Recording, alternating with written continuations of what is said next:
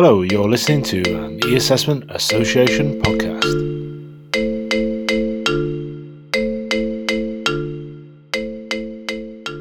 Welcome to the Assessment Association podcast. This is part 2 of our remote assessment series. So we had a panel session at BET UK. We pulled together a panel of experts and we debated all sorts of different aspects of remote assessment. So candidates' experience, accessibility, the user journey, and that was in part 1, so go back and watch that if you've not listened to it already. This is part 2, where we pulled together a different group to talk about some other aspects. So looking at the candidate experience, the psychometrics, the security around assessment, the role of AI, and the role of accreditation bodies in the process. So sit back and enjoy this second podcast. So hello and welcome. My name's Tim Burnett and welcome to the second part of our conversation about remote assessment. And it's weird, this one, because I've actually got here with me now the panel that was originally going to take part in the BET should it have taken place in January. So welcome everyone here. We've got David, we've got Rory, Tim and Paul. I'm going to ask you to do some brief introductions, but we've for those that have listened before, we've got a first part that's come out with the panel that actually did come to BET, and David was actually there as part of that as well. So thank you, David, for being the continuity on that one. And now we're talking, going to widen the conversation with these very talented people who work within the assessment space. So let's go around and just do some brief introductions. David, do you want to start off? Thanks, Tim. My name's David Redden. I work for NCFE. We are an educational charity and award organisation who uses remote invigilation for a series of English, math and ICT assessments. Fantastic. And thank you for that, Rory. Thank you, Tim.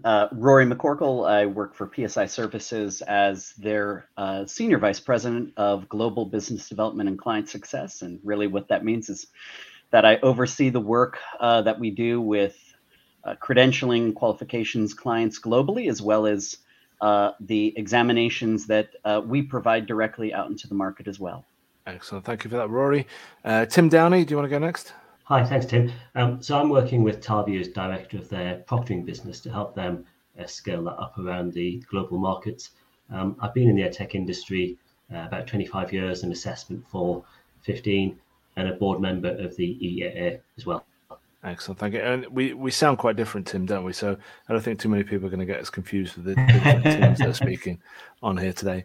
Thank you for that, Paul. Hi, Tim. Yeah, I'm Paul Muir from the British Council, Head of Technology-Enabled Assessment. I've been in assessment education for 23 years this year, which is how I now start feeling really old when I say that in the calendars.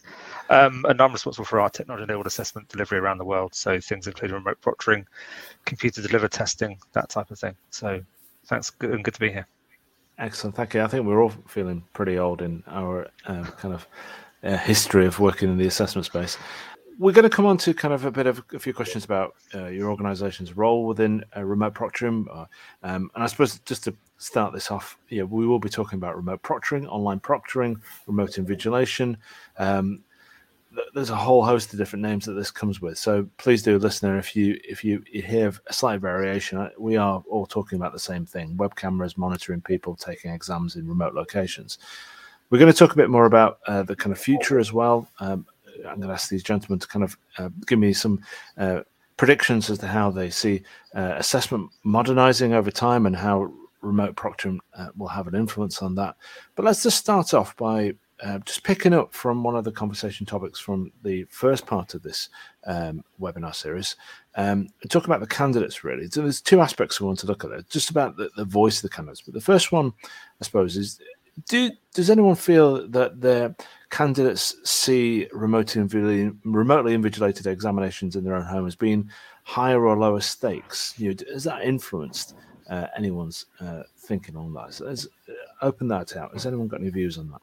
Yeah, it's been an interesting one, because what we're seeing is, for English exam particularly, learners are a lot more relaxed, a lot more engaged with topics, and we're actually seeing the achievement of those learners go up using remote invigilated assessments rather than the more traditional paper-based or online assessment.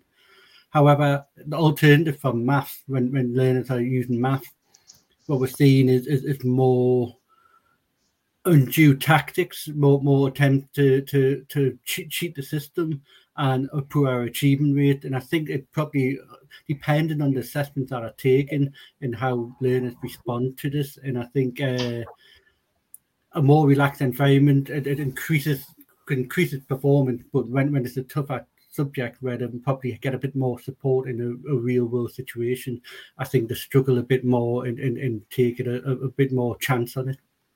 Okay, that's interesting. Any other thoughts, Rory? Yeah, Tim. I think this subject of stakes, especially when we're talking about remotely invigilated exams, is almost it really is more of a testing industry centric question, right? It's not a candidate centric question. In that, if I'm in university and I'm going through my course, and indeed a particular test is what's standing in between me and successful completion of that course, you better believe that exam is going to be pretty much one of the highest stakes things in my world, right? So not to say that that's equivalent to an individual taking their examination to be qualified or licensed as a medical practitioner, for example, but I do think it lacks that candidate context in that for them, what we might view as a lower stakes test may be absolutely the high stakes thing that they're dealing with or have dealt with in their life so far. So, really, as it pertains to the differential between taking in a paper-based test in a classroom or in a center, a computer-based test or remotely invigilated test, I think it all is really based upon that test taker context and what it means to them as it pertains to their educational achievement or their professional achievement. So I would say in general, no, really the methodology for delivery doesn't so much trigger that differential of stakes as it does the context in their arc, whether that be educational or professional. Okay, that's interesting. Any other kind of views on that one? Any other thoughts? Tim Downey, do you want to?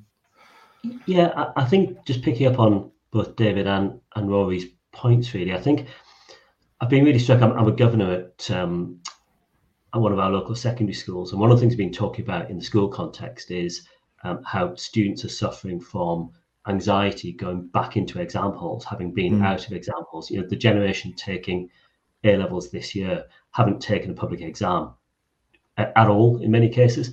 So the stress of going into that very formal setting will inevitably have a disproportionate impact upon some students compared to others. And I think it's one of the interesting aspects of the pandemic, which is, how do we ensure that candidates are comfortable in where they take the exam, and what impact do different settings have upon different students. I think it's something that's a conversation that kind of needs to be had. We're not going to snap straight back into the model that we had before, but where some students are afraid of exam hall settings, others find taking exam at home deeply stressful as well because of the environment at home and the conditions. So I think it's a really interesting question. I think if you substitute the word high or low stakes to stress, high or low stress, you get different answers from different candidates.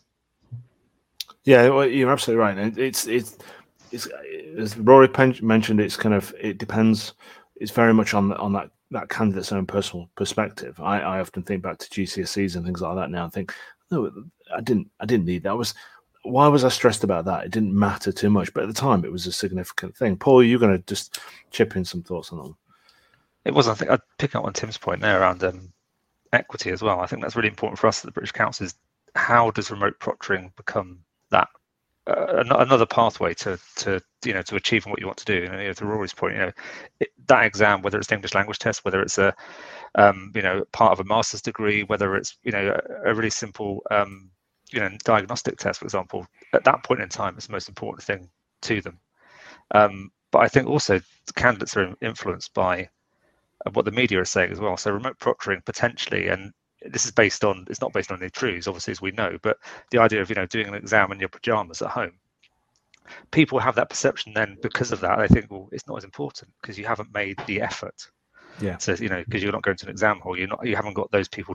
But actually, as we all know, once you get into that remote proctoring process for a candidate, you're still checking people's IDs. You're probably checking more things around the room than you ever would do in a test centre. So it becomes actually, to me, it is as high stakes and as an exam as anything in a test center. It's different, but it's not lower stakes because of its remote proctored in no way at all. Okay, let's kind of talk a bit more about candidates themselves. So obviously we're all industry experts working in the space. How do we gain this voice from the candidates? So have you guys done any research with your candidates that's kind of uncovered their feelings, their perceptions around assessment? Maybe Rory, is there anything that PSI's done today? Yeah, we've done several different, let's say, rounds of conversations with candidates. In most cases, of course, in conjunction with our clients, and really taking that approach to determine from them, what was the experience like, what worked well, what did they not appreciate in the process, and bring that candidate-facing view back to our product development roadmap for our remote invigilation solution, as well as to really to our team as it pertains to the proctors, the tech support representatives, the auditors, all of this stack of personnel that's required. And it has been really interesting to hear that vantage point from a few different in a few different ways. Excuse me. I think by and large, one of the things that has really resonated with candidates is ensuring and emphasizing the human-based approach to remote invigilation. I know that, of course, there's been a lot of conversation about technology, AI, and how that interacts in technology. And one of the things that has been central to our particular approach, right, wrong, or otherwise, really has been the human-centric approach, that they're talking to a real person on the other end, and how much that's resonated. I think it's also been we've heard well, the various methods and clearly communicating the ways in which they can get help, and doing so through a variety of different channels, a variety of different communication channels, ranging from your standard candidate handbook or bulletin to little TikTok-esque style videos that get put out to really cover elements of the process, and how much that's resonated.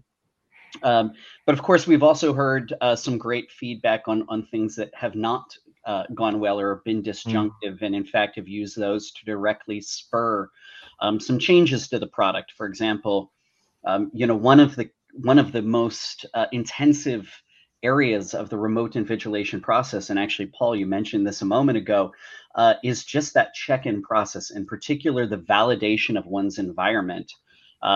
People aren't used to thinking about preparing a room for that kind of experience. It's a very foreign concept to most people, unless they've actually gone through the experience before. So we were really able to engage in some discussions with candidates that led us to break that process down a bit, so that, for example, instead of taking one very lengthy video of the room scan of their environment, it's broken down into a variety of different aspects, so that they're not constantly having to redo that. So again, all of this being in the spirit of CQI, and just trying to smooth out that journey, while also looking in the best interest of security on behalf of our clients. So those conversations have been extraordinarily helpful.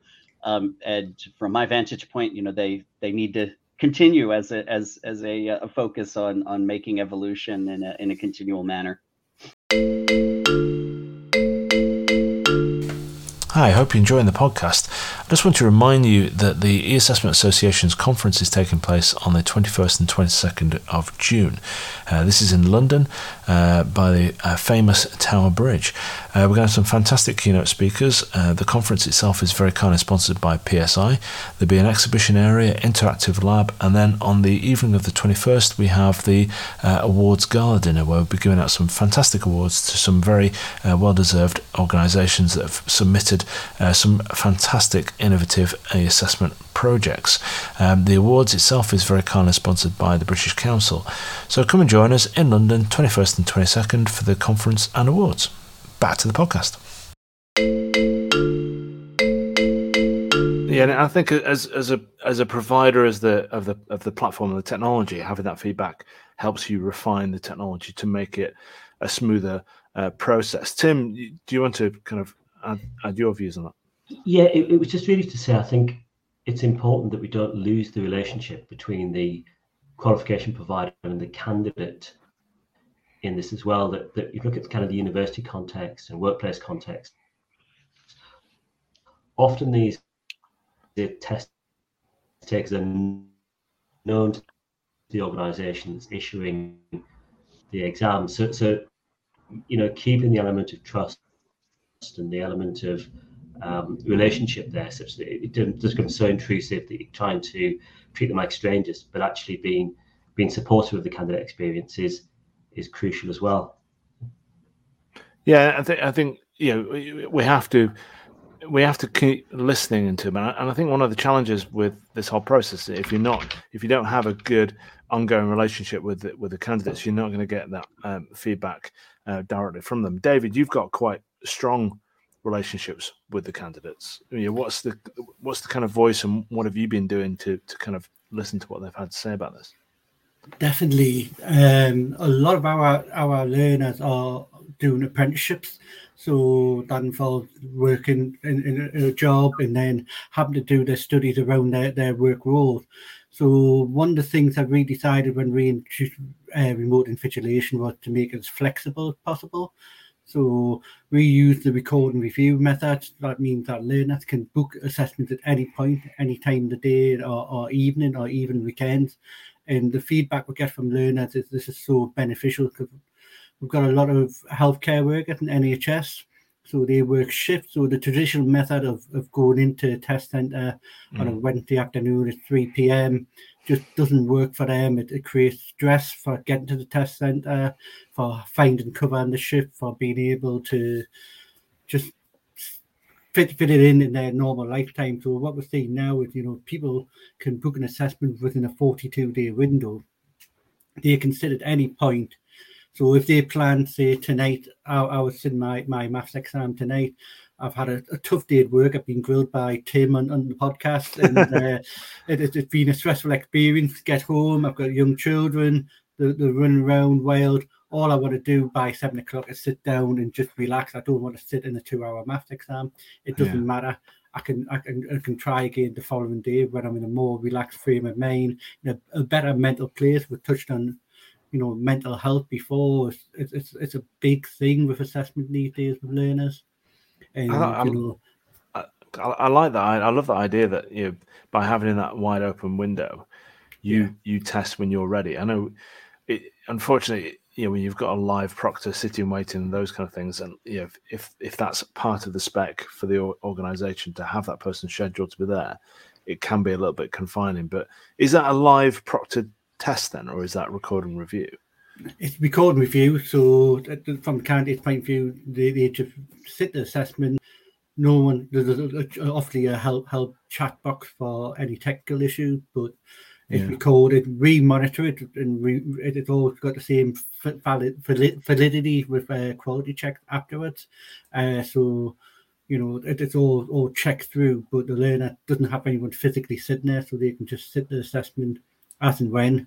And like I say, mental health as well, the stress of even being on camera with someone they don't know sitting there watching them can be quite a stressful experience for them. So removing all that, you're in a secure area, you're sitting at an assessment when you're confident to sit it, not just when you're being forced to sit it.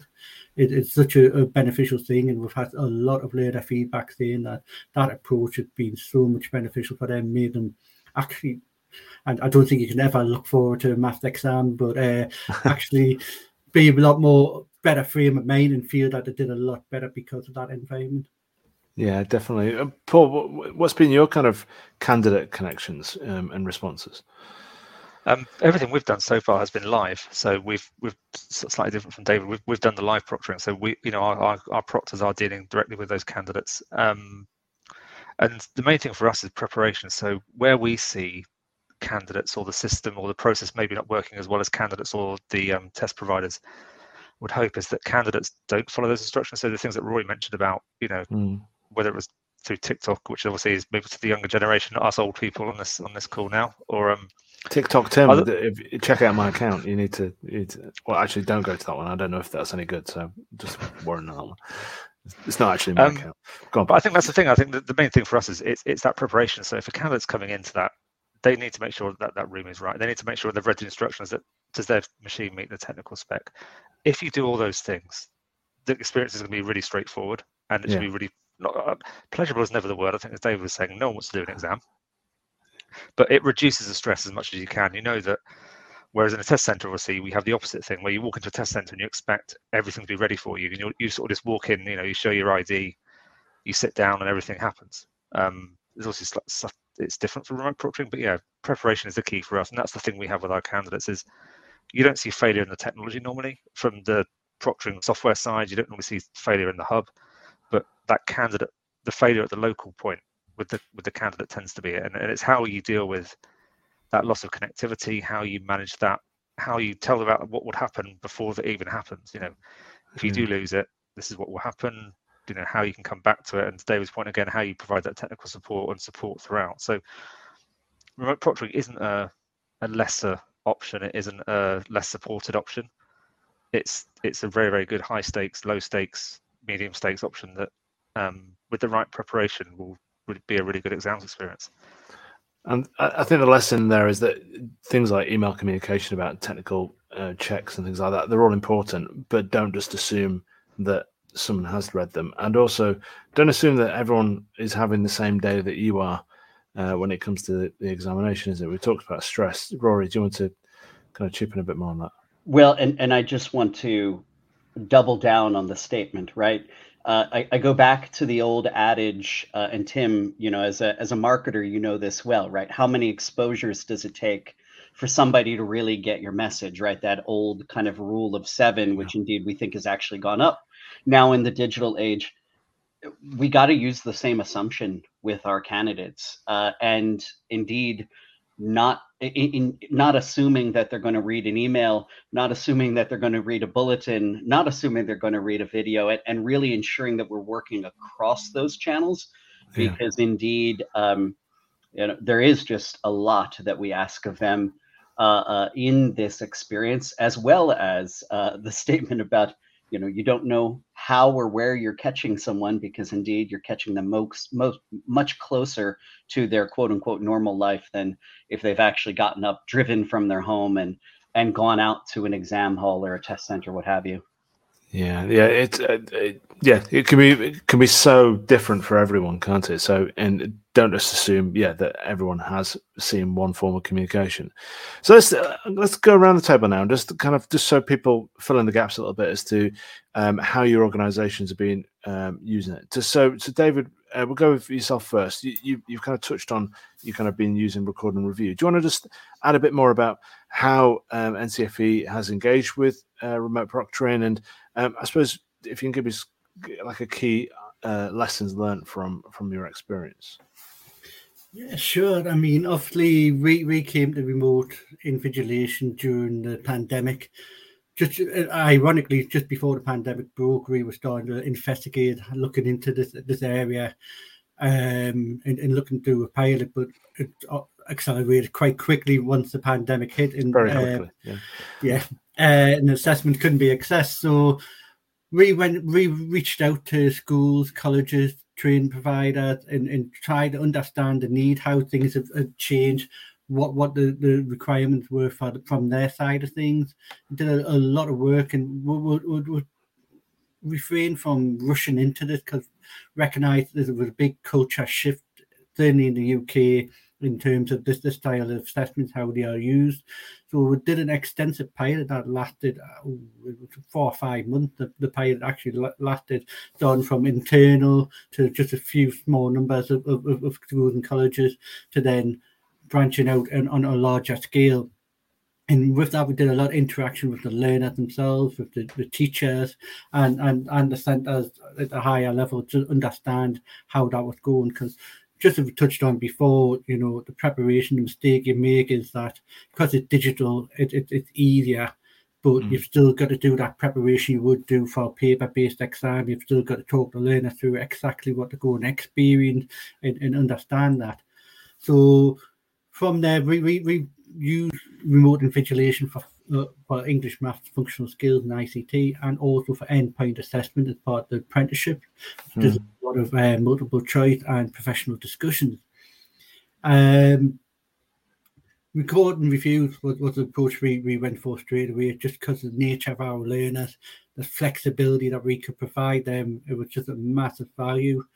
What we do find, and we're going to explore more now, live invigilation, is that some learners do actually want someone at the end of the camera supporting them and guiding them, because, you know, having that instruction of doing the scan around the rooms, providing IDs, if something is missed through that on record and review, it can be quite challenging from an administration point of view to retrospectively get that data.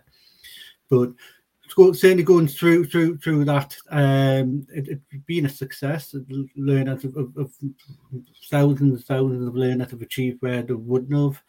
I think lessons learned, I think it probably having more options, because it's not a one size fits all. And I think it's accepting that, you know, there's not some magical fix here with remote invigilation. It's a solution that can solve a problem for a lot of learners, but maybe not all. But just varying the different styles, like I say, record and review really well. But some live invigilation, I think we stayed away from that. And in hindsight, we probably should have embraced that early on as well and combined the two. I think some organisations didn't really have the choice. I think, Rory, if you could kind of give your kind of take on it as well, but just also be interested to hear your Atlantic American view, because I know a lot of the accreditation bodies were very much set on live, weren't they, as well? So tell us a bit more about PSI's kind of role in it, and what, you know, any of the kind of lessons that you've learned as part of the journey. Yeah, sure. And I mean, it has been an absolutely fascinating journey, to say the least, because you know, PSI has had an emphasis since even before prior to the COVID crisis. We were talking about the importance of remote invigilation and multimodal assessment. And of course, as you can imagine, the number of ears that might have been interested in listening to such a message were not quite as numerous as there have been since. But it's something that we've been talking about for a number of years now. We do, you know, we do offer the array of modalities aside from automated. We do offer both live and record and review, and of course we've seen that, you know, also completely evolve. You know, traditionally that record and review offering has very much been in higher education, in the university space, and Tim, to your point, live remote proctoring being used far more with qualifications or credentialing bodies. And that has also turned on its head a little bit. Very interestingly, I think more so in the UK and the EU. Actually, we've seen a lot more openness to the array of methods than we have in the US, where very much here there is still the a vantage point of live remote invigilation being more appropriate, if you will, for certification and licensure. But just on that one very quickly, is that because in America the accreditation bodies generally set the tone and said live is the only route, and a lot of people took emphasis off that, whereas in the UK the regulators kind of were very open, saying do what you want to do, but be prepared to justify yourself? Do you think that's been the influence there? Indeed, I think you hit the nail on the head there, Tim. That's exactly the motivation, and it's been again, it's been very interesting for me, given the amount of time I spend on both sides of the pond, as it were, to kind of see that play out in discussions. But that really has been the motivation, as well as, you know, going along with that.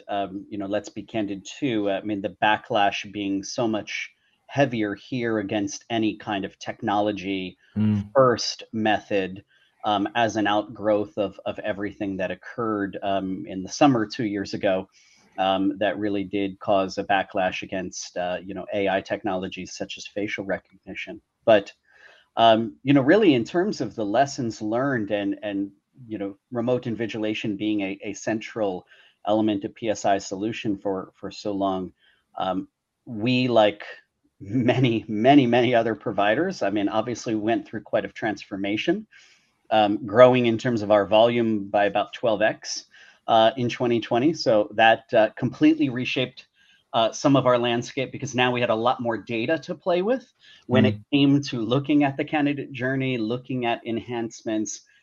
Back to the previous question, getting that feedback from candidates, we just had a lot more to be able to gather.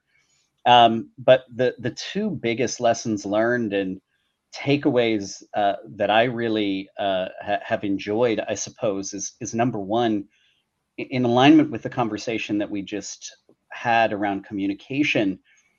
It has really recentered a lot of testing organizations on the candidate and their journey.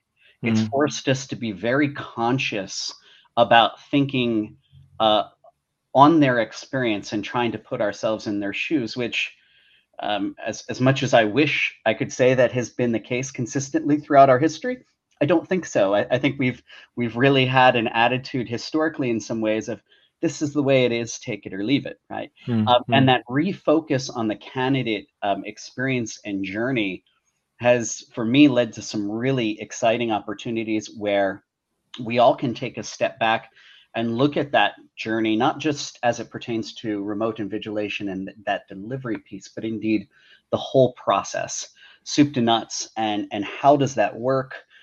What preconceptions do candidates come into that journey with? How do things like Web 2.0 and 3.0 now weigh into that, and how can we be responsive to those expectations, so that as they interact with us, we're being conscious about those, that candidate convenience element that indeed has become so centric to all of our cultures post-COVID. And again, I think it's most especially spurred by the growth of remote invigilation because of the additional ask that we make of them. We're not just asking them to show up with their ID and hopefully their brain, but indeed we're asking so much more of them to come with, whether it's that private room, whether that is the right laptop, hardware, software, the right internet connection, which of course is the bane of all of our existence, and just really ensure that all of those expectations and needs are clearly communicated. Yeah, excellent. And talking of internet connections, Tim, hopefully you can hear us. I know we've had a little bit of difficulty. Do you want to just explain TalView's? Thank you for that, Rory. Tim, do you want to explain TalView's kind of role in all this and the lessons that you've learned along the route? Yeah, so TalView provides kind of live proctoring, recording, review, and AI, as well as secure browsers for candidates to take exams in different settings. So very much that kind of end-to-end proposition. And the other interesting feature, I think, is also enables users to use their own proctors. So where you have, candidates who need specific expertise in proctoring, or, for example, observational assessment in a medical setting, for example, or candidates with special needs who might want to have a familiar face doing the proctoring. It's just kind of thinking about that candidate experience and how that can support the test taker. And I guess, interestingly, part of the kind of TalView background is working in the HR tech, so the recruitment and employment space. And obviously, alongside the pandemic affecting assessment, there's also got the kind of the great resignation that's happening in the States and elsewhere, where people are moving jobs at a very rapid rate of knots. And that's put a lot of emphasis upon the candidate, the experience for the candidate, the speed of the process, the effectiveness of the process. And I think those kind of crossover learnings have been quite interesting. So I think, you probably spotted a theme on those bits when you can hear me, but I think technology is only part of this. How it works with the candidate and how it ensures a fair and valid system are the absolute kind of silken knots through this system that we need to keep an eye on, because it's all about building an ecosystem that works for all stakeholders within the process. Yeah, and it's interesting you said about there is a massive change in expectations. And Paul, the whole theme of the ATP conference last year was navigating new expectations, wasn't it? It was the kind of shift on the candidate. And you will have experienced this on a global scale as well. Do you want to tell us a bit more about your kind of role in this and the lessons you've learned? Yeah, thanks, Tim. Yeah, so obviously the British Council, we work in 140 countries or something, I think it is, and a lot of our volume, it tends to be in the countries where technology is maybe more of a challenge. So traditionally, we've been in test centres, we've been doing face-to-face examinations, face-to-face assessments, and obviously for March 2020 for us, or early 2020 for obviously parts of the world, that changed rapidly, as others have said as well. So we had to rapidly pivot to remote proctoring. We'd been talking about it for years. We'd been talking to some of our clients for a number of years, and I think a lot of our clients in the UK have tended to be this high stakes exam side of things, and they've been very risk averse. They've looked at remote proctoring with a bit of suspicion. I think we've touched on that already earlier on, and thought, is that really for us? And all of a sudden in March 2020, it was for them. Surprisingly, it was a case of do it or don't do an assessment. So we rapidly sort of developed solutions with some partners. British Council, we're a technology agnostic. We don't have our own remote proctoring technology solution. We work with partners, and what we then do is we provide the proctoring to that. So what was Tim was just saying with TalView. TalView is one of the British Council partners on one of our frameworks, and along with TalView and other remote proctoring solutions, we provide the proctors. So we set up very rapidly 5 global proctoring hubs around the world, different time zones, India, Malaysia, Dubai, Trinidad, and the UK initially, and we've moved those around a bit, but 4 of them have stayed, and we've introduced things like Russian language. We're looking at Arabic, we're looking at Spanish and German. So we've got all of those. We've sort of developed a really quite rapidly, I guess, for us and for the British Council, and for some of us, something very, very quick, which is scaled up very quickly as well. So 2 years later, it's very much like a business as usual for us now.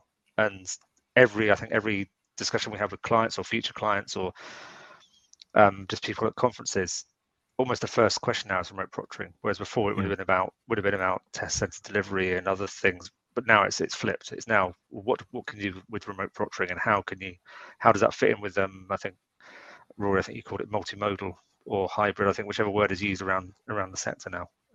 That's always the starting point now. Yeah, it definitely is the kind of the first point of conversation. It's interesting that you're using 4 and you've got those multiple hubs and things like that as part of the setup. How quickly did the British Council kind of adopt the process? Because I imagine a very large organisation, it's decision making can't be that swift, I would imagine. It's almost like you've met a government department before. Decision making doesn't happen very quickly in governments. Actually, it was astonishing. So we went from one of our clients saying we need to deliver exams to having a solution run up and running within, I think it was just under 6 weeks. Yeah. So we had to move quickly, and we did, and we're really pleased with what that did. And we've developed that over the months and over the years to get better and better. But yeah, we had something up and running that could deliver high stakes exams within 6 weeks with one of our partners. So we're very pleased with that. But again, it is a struggle, and it's not just our decision making. It's traditionally, I think, in Rory, I think you were mentioning about the use of AI and proctoring. There's suspicion around that as well. Still, one of the lessons we've learned is that in the European Commission, we talked about this at ATP. Actually, we had a whole session about, is AI friend or foe? Yeah. And something like the European Commission are saying, actually, how can you use AI? Where does that data go? What's it being used for? There's sort of definitely very big do's and don'ts now around that. And that is affecting how remote proctoring is going to be delivered in the future, because can you use AI on looking at IDs? Can AI look at your ID, hold it up to the camera? Could it go away and have a look at something else? Could it look at your face? Can it compare it to a database? And if it's doing that, where is that data then being used, and where's it being stored? And so I think in the last 2 years, I think we've all had a really good. It's exploded. We've always said that 12 times for PSI, the volume's gone up. But I think now there's regulators, whether it's regulators from a qualification perspective or regulators from a data perspective, are now looking at it and going, so for 2 years, we've sort of done what you wanted to do. And now we're starting to say, now they're starting to look at it a lot more closely, saying, well, you got a free pass during the pandemic almost. But now actually what we're going to do, and how we're going to look at this, how we're going to regulate it a bit more closely. And I think that's maybe the next big challenge for us. And our big lesson to learn is how do we manage that? And I think we're trying to do that through the e-assessment association, through things like EATP, building those communities to actually let's not do this alone, because it's the same challenge for all of us. And how can we work together? So that's one of the really big things I'm hoping to see in the next 12 months through EAA members. Yeah, we need to navigate that. Rory, do you just want to come in on that? Your thoughts on the AI side of things? I think. Yeah, I love that you brought this up, Paul, as well. And of course, this is such a contentious issue, so I'll try to keep it brief. But, one of the things that I think continues to work against us on this front, because truly I would assert I'm not, pro or con AI, but just the term has become so loaded. In our environment, and I think really trying to move to an approach where we're actually talking about the underlying tech that we're using.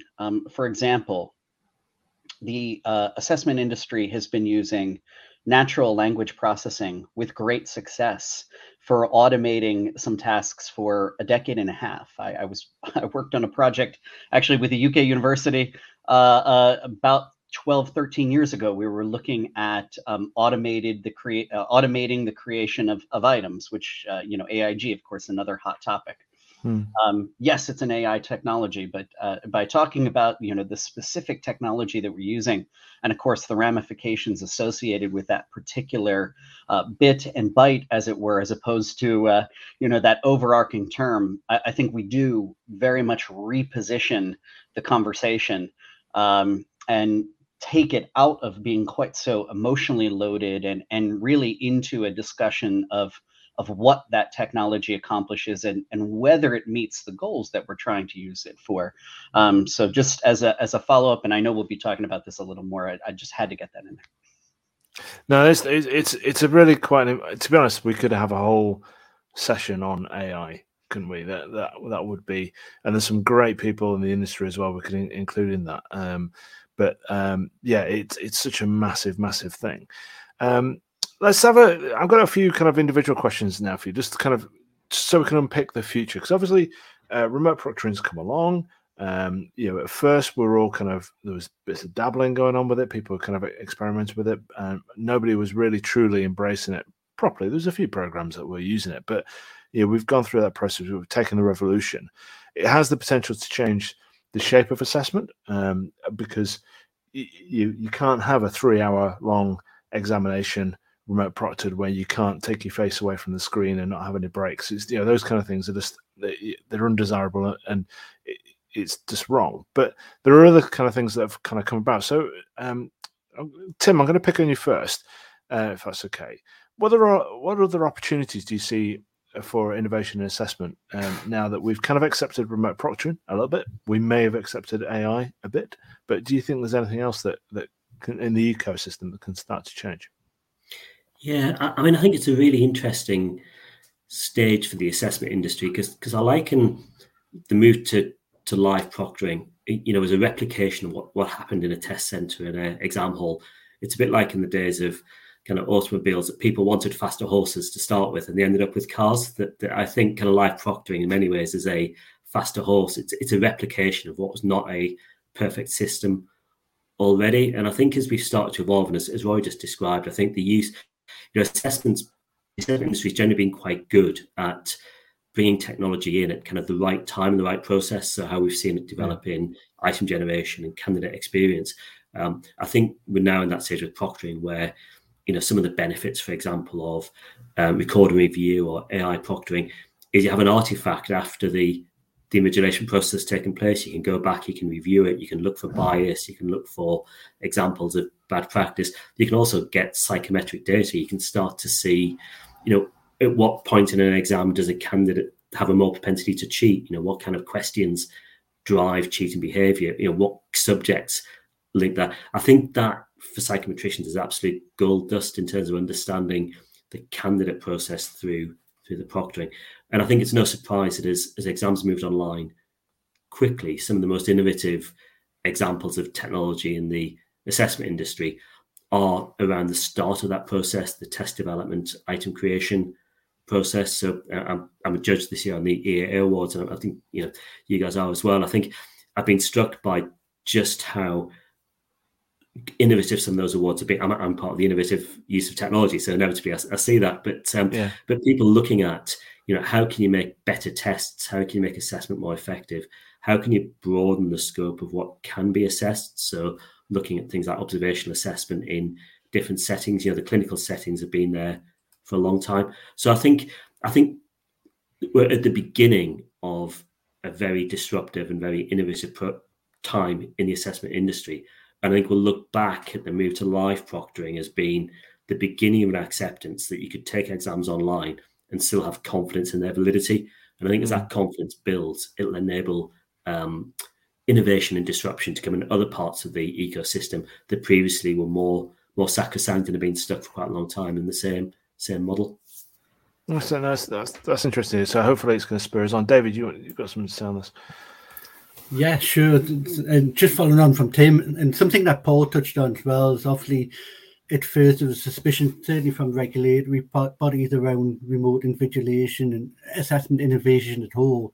But now that we've come out of the pandemic, technically come out of the pandemic. Feels like now, maybe. But regulators are now starting to look towards us, like, what else are you going to do? How are you going to support? And certainly at NCFE, we've created the Assessment Innovation Fund. And what we're starting to look at now, linking in what Tim was saying, is we're funding seeds and new innovative ideas and assessment, different ways related to formative, summative assessment, that final exams. And we're getting some really good ideas where people are coming through, the dreaded word we've talked about, AI, using AI to look at language modification, look at how we can improve the assessment experience, and also just bringing in accessibility to those learners that are disengaged from normal assessments. And there's a lot of great stuff that we can do. And we're getting engagement from the Department of Education, from Ofqual, the regulator here in the UK, who are starting to take a real interest in what can be done now. So I think, from a troubled beginning, we're starting to see that innovation come through and look like what next can we do? How can we improve? So it's a really good time to be involved in this area. And definitely, and people are kind of listening now, aren't they? Tim, I'll come back to you in a second. So I want to just touch really on, just as a follow up to that, David, just about the kind of the unintentional aspects of this kind of technology innovation and then digital divide, because you have quite a broad range of users and their kind of abilities and settings. Do you think there's one of the downsides of us pushing towards further use of technology and innovation is that we're going to leave some people behind and kind of widen out the digital divide?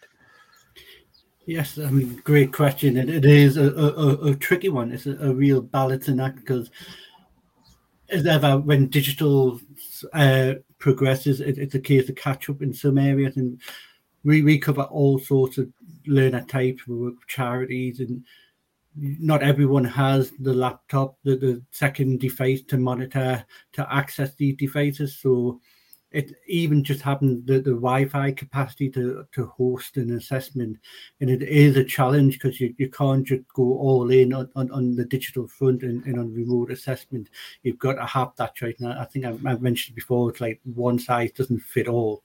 Yeah. But what we're starting to see now, we're seeing really good organisations like Good Things Foundation, Future.now, and starting to pull together ideas to help those more disadvantaged learners and people in general in society by, schemes where your mobile phone data, you can harvest that data so that people in schools and colleges can access the data to sit remote invigilation. The Department of Education, obviously, during the pandemic, released a lot of digital technology out to schools and colleges to support learners. So I think, it's always going to be a challenge, and it's never going to be 100% everyone's able to access, but we've got to be mindful that we've got to support those that can access it as well, rather than just discount them and try and bring as many people on board as possible in utilising different ways to do that. Yeah, and Tim, you wanted to just add something to that, I think. Yeah, it was just David mentioned formative assessment. I'd be interested in kind of pulling Rory's view as well. But one of my feelings back to your kind of innovation question is that the need for resilience. Everyone got a real nasty fright in the pandemic when you couldn't take summative exams. And I think some of the formative assessment was found a bit wanting in terms of the ability to produce accurate grades through the formative assessment that had taken place. Just whether you think coming out of the pandemic, we're going to see that blending of formative and summative assessment being more tightly joined, and whether that will push us into supervising formative assessment as well as summative assessment. What do you think we'll end up proctoring formative-based examinations as well? A more structured formative, so you've got that in the bank in case exams can't take place. Yeah, it's interesting. And Paul, you got any thoughts on that one? I think there's a chance. I guess we could do. I think I wouldn't rule anything out at the moment. I think one of the things you talked about innovation and I think someone said about replicating the test center. One of the discussions I had just back on that quickly was I had a discussion with the government department recently around. They said, well, remote proctoring, how good is it? What's it about? How's it going to work? Is it good? Is it as good as test center? And they kept everything they kept doing was comparing it back to a test center. Yeah. And I was saying the worst thing you do, don't do that, because you're going to tie yourself in knots. You're not going to get the answer I think you want if you keep trying to go back saying, well, is it the same as this? Is it the same as that? It's like, well, no, it's not.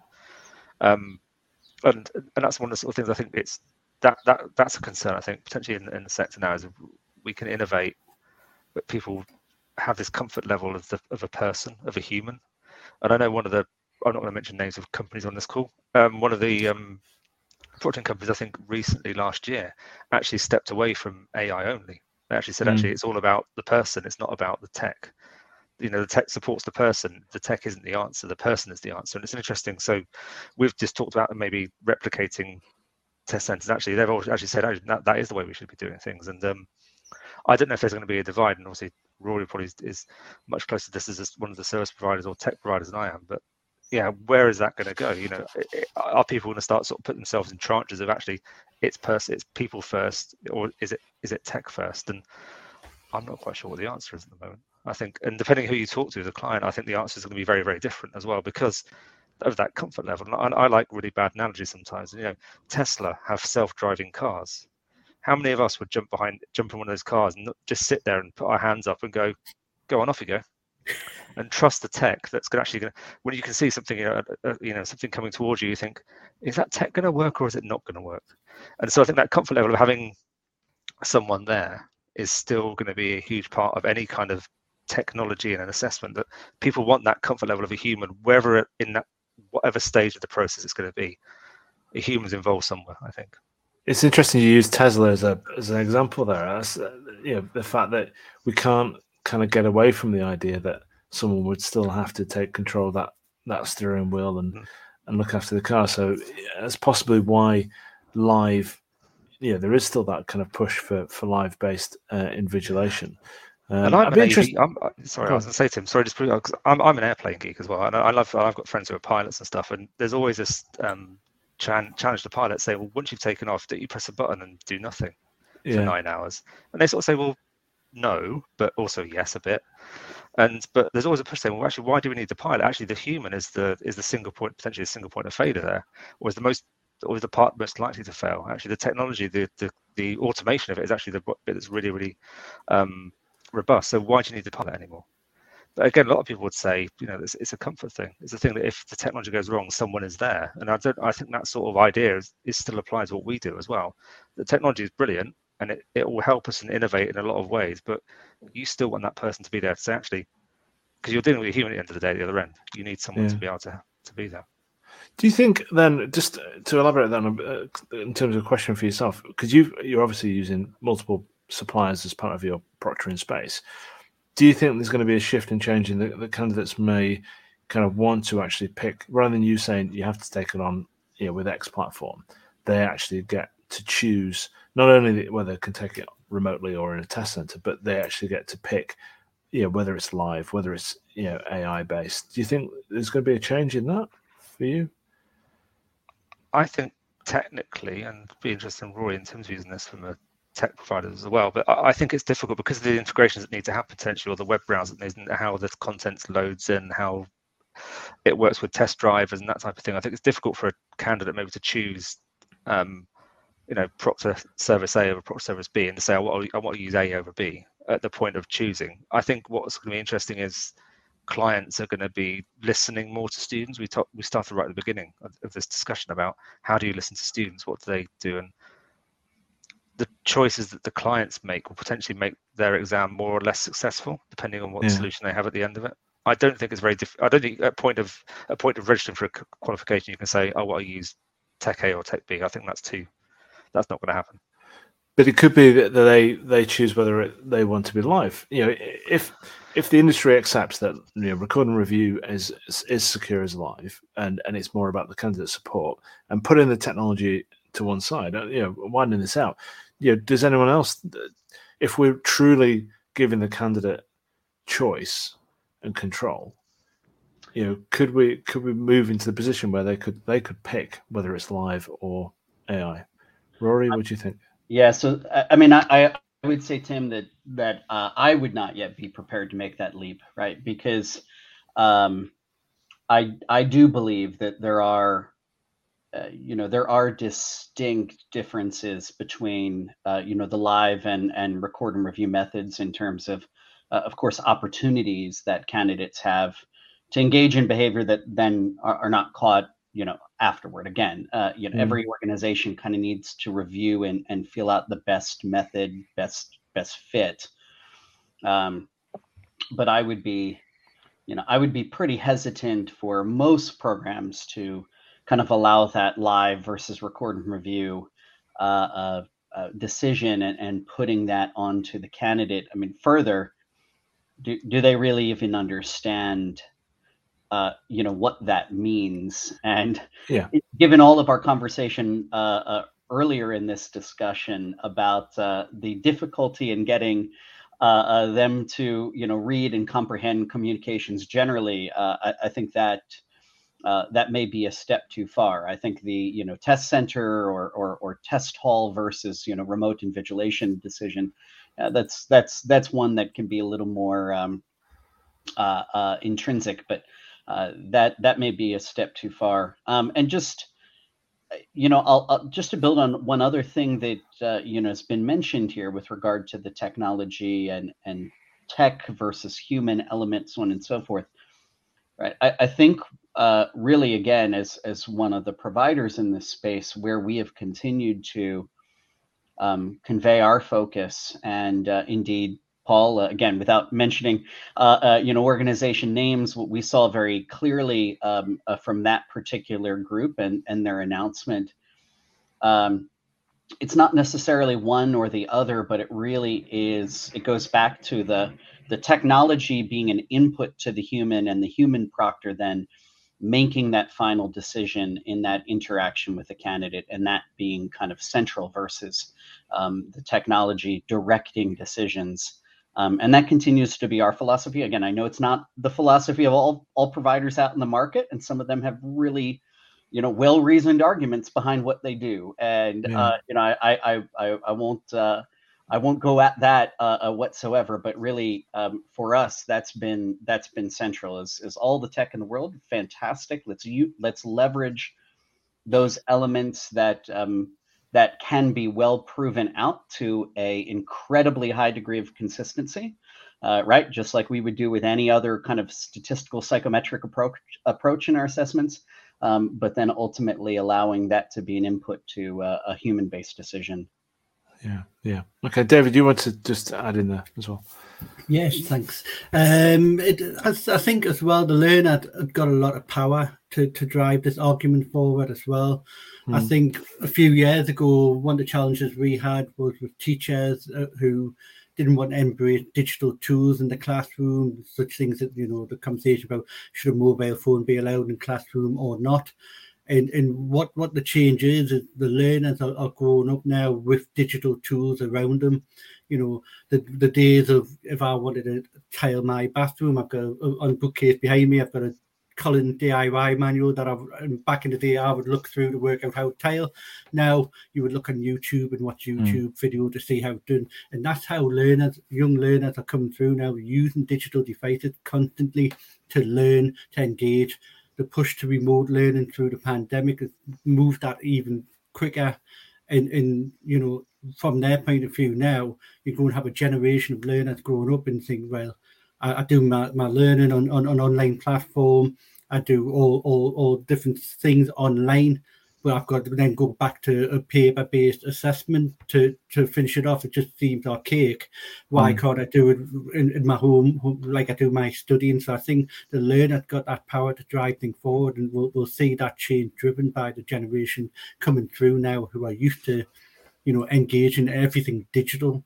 And that includes remote invigilation, that includes all the different formats that we've discussed today. And I think that it'll take a little bit of time, but I think we'll see that shift coming in the next few years. Yeah. One more view on this, Paul, and then I just want to talk briefly about cheating. Sure. And it was just to build on that, really, what David was saying, that I think David's completely right, that generations now are learning with devices, learning with tech. But one of the last things that's going to change probably in terms of assessment, in terms of technology in that assessment, is probably the school exams that we see in the UK. So GCSEs and A-levels, those school leaving exams or further education exams are all predominantly still done on paper, sitting in halls with 200 people, because it's one exam that's sat at 9 o'clock in the morning. There's one option to do it. That's it. And we know that, you know, some of the people who have those exams are moving across, are starting to look at how you introduce remote proctoring or other technology into that. But it's probably going to be the last type of exam to move, but it's probably the first exam that those kids are going to do that is what they would deem to be high stakes. So you've got this disconnect of learning online, learning with tech, being put in a hall for 2 hours, 3 hours to write on a chemistry exam or a maths exam, and then back to it being learning on tech again. So there's a disconnect there, and how those school exams move in the next probably 3, 5, 7 years is going to be interesting, I think. Well, I think, and Tim, you mentioned about, you know, when you were talking about change and formative, I think that's probably where, you know, the other area where we're seeing a lot of change is the idea of these big, you know, computer adaptive based formative processors come into play and being used. There is more of that kind of technology going on there, isn't there? Yeah, and I think as well that, you know, just in kind of consumer society, there's a lot of investment and energy going into kind of identity management, and that sense of being a trusted person in different scenarios, and the organization that you're buying services from knowing certain things about you. You know, there's going to be a challenge for the regulators in the assessment industry to say, well, you know, how much information is it appropriate to assume about the candidate, and how much should they tell you? And also, I just think, you know, going back to Roy's point about kind of validity of exams and security, you know, there's probably a role for the credentialing part of the assessment industry to start to give kind of assurance levels around qualifications and how certain they were that it was taken in a robust way and the right candidates took the right exam at the right time. So I think it's back to that whole ecosystem disruption that different parts of the industry will solve different parts of the problem. Yeah. Okay. So the last thing I want to kind of finish on is just looking at cheating. And Rory, is the psychometrician in the room, I'm kind of interested in your views on this one. Obviously, remote invigilation was developed as a means of, you know, as preventing item harvesting, but also monitoring students so they don't cheat during the assessment process. Is this because there is a kind of reliance on question types like multiple choice, which I'm not going to say they're easy to cheat, but there's a cheating kind of world around multiple choice. You know, are we going to see, you know, us moving away from those and into things like performance-based testing, and therefore getting away from the need to have things like remote proctored assessments? How do you see that future playing out? Now you really want to get me in trouble with folks from the industry, don't you? So, you know, without wading into that wonderfully fraught debate about, you know, efficacy and fidelity, and of course, how that pertains to some of the classic psychometric characteristics with MCQs and such, really, I would say let's take a step back and think about the various types of cheating behaviors, right? Yeah. Because we have the classic trying to prevent the use of pre-knowledge. Yeah. We also have this issue of fundamentally bad actors who are coming in trying to extract IP. And the ways in which those are defeated, of course, have different characteristics. So as we move to new assessment types, which again, that is one of the things that just so excites me about remote invigilation, because it does open up so many possibilities. Yeah. And allow my just a brief digression for a moment. I have a bunch of nephews, and basically all of them have some type of Oculus or some type of VR headset, right, for the endless gaming that they do. When we think about the fact that these, this set of hardware is becoming more and more common, especially in that generation as they're coming up, thinking about the possibilities for all these things that we've talked about in terms of virtual reality, augmented reality, other types of immersive testing, it really does open up the options potentially when we don't have to talk about deploying a VR headset to every test center around the globe and doing so in a variety of different countries. Now, I'll leave aside perhaps the additional widening of the digital divide that might create. But what does excite me is with the possibility of introducing new assessments, I think it does limit perhaps things such as the use of pre-knowledge, right? Fundamentally, if memorizing a set of answers or memorizing a set of questions from a brain dump, it may not have the same repercussions. But I don't think that it negates the need for some security around that process. Of course, there's always, there will be the continued need, no matter what, to validate that someone is who they say they are, such that you ensure that you're giving the qualification or credential to the person that you believe you're talking to. But then there's also the possibility of collusion still at hand that would have to be monitored. And other, other use of sources that may still be a sensitivity. So I don't think it will do away with the need for those security measures. But I think when we do get into a mode where we're talking about newer and more novel assessment types, it does reposition the conversation, because the risk of pre-knowledge, the risk of extraction of IP becomes very different, and you're fundamentally looking at targeting different types of potential aberrant behavior. And I think it's always been the conversation, hasn't it, about moving from paper to digital, moving from test centers to remote.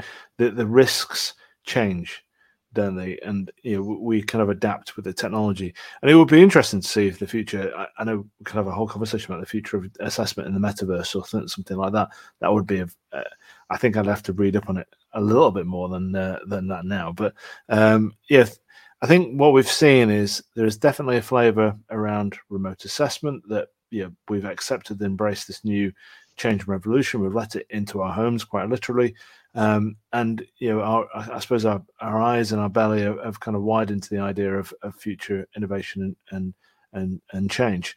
We haven't quite got over all the humps that come with digital assessment, remote assessment, but I think we've made some pretty brilliant inroads in there. Well, let's wrap it up there. We're out of time now, but thank you everyone for taking part in the session. I'm really sorry that we couldn't have had this conversation at BET. I do guarantee, though, that because of the audio within the David, the testament to this, it was just impossible to have an actual conversation, wasn't it, at the actual conference? So I think doing this through an audio cast has been a lot of better idea. So thank you, everyone, and we look forward to continue the debate at the conference. Thank you, Tim. Thanks, everyone. Thank you, Tim. Cheers, guys. Thank you all. This has been an e-Assessment Association podcast. You can subscribe to these podcasts through your standard podcasting channels. And you can also find out more information at our website, which is e-assessment.com. You can join the association for free and learn about all our amazing activities in terms of research, awards, conferences, news and information. Thank you, and I hope to see you back soon.